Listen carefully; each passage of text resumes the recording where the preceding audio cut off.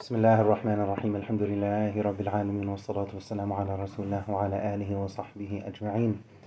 As we know, we're just a few weeks away from the blessed month of Ramadan, and we hope and we pray, we ask Allah from now to allow us to reach it. Allahumma balighna Ramadan, Ameen Rabbil Alameen. One of the interesting things when you look at this concept in our deen, you find it in different places. This is just one of them. We do have an authentic hadith from the Prophet ﷺ in which he mentioned on the night of the 15th of Sha'ban, Allah looks at His creation and forgives all of His creation except for the mushrik or mushahin, except for the one who worships, who associates partners with Allah, as well as the one with rancor, you could say, with hatred in their hearts. And a very simple example of this to drive the point home for how can we better understand the second category.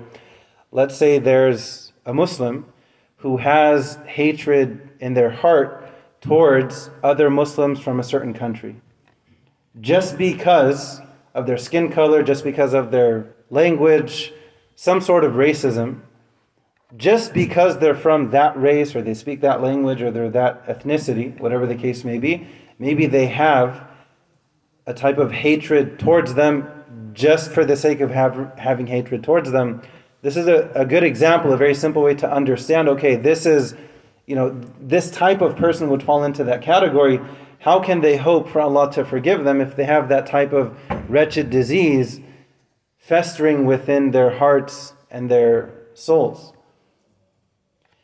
The concept that I want to tie this in with, this is like the pre-wash before Ramadan.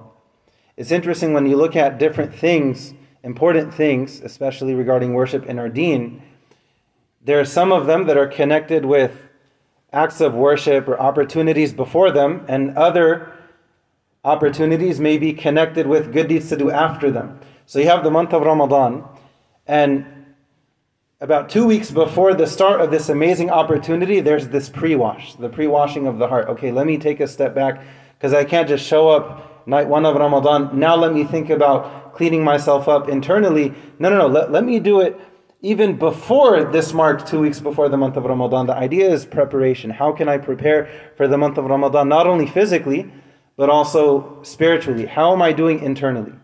How am I doing in my heart? Am I hating on other Muslims for no reason? Am I looking down on other people for no reason? Am I looking down on others due to their socioeconomic status or their race or whatever? There's the need for that internal reflection and purification. Let me, just to make sure, let me take a look internally, just to clean things up for the sake of cleaning things up. Because Ramadan is that worthy of an amazing opportunity. So you have this pre-wash, like, you have a car wash beforehand, okay, hose down, the significant stuff. And then after that, there's a deeper clean on the outside, then also on the inside. And by the end of the month of Ramadan, we hope that our hearts are polished. What's interesting is, so you have the month of Ramadan before that, this is connected to it. And then after it, of course, we have Eid, then after that you have the 6 days of Shawwal. And what's interesting, even regarding that, there are two interpretations of what does that mean. Whoever fasts 6 days from Shawwal, then they're rewarded like they fasted an entire year, like they fasted an entire lifetime. Our scholars have given the breakdown that the month of Ramadan, multiply it by 10, that's 10 months.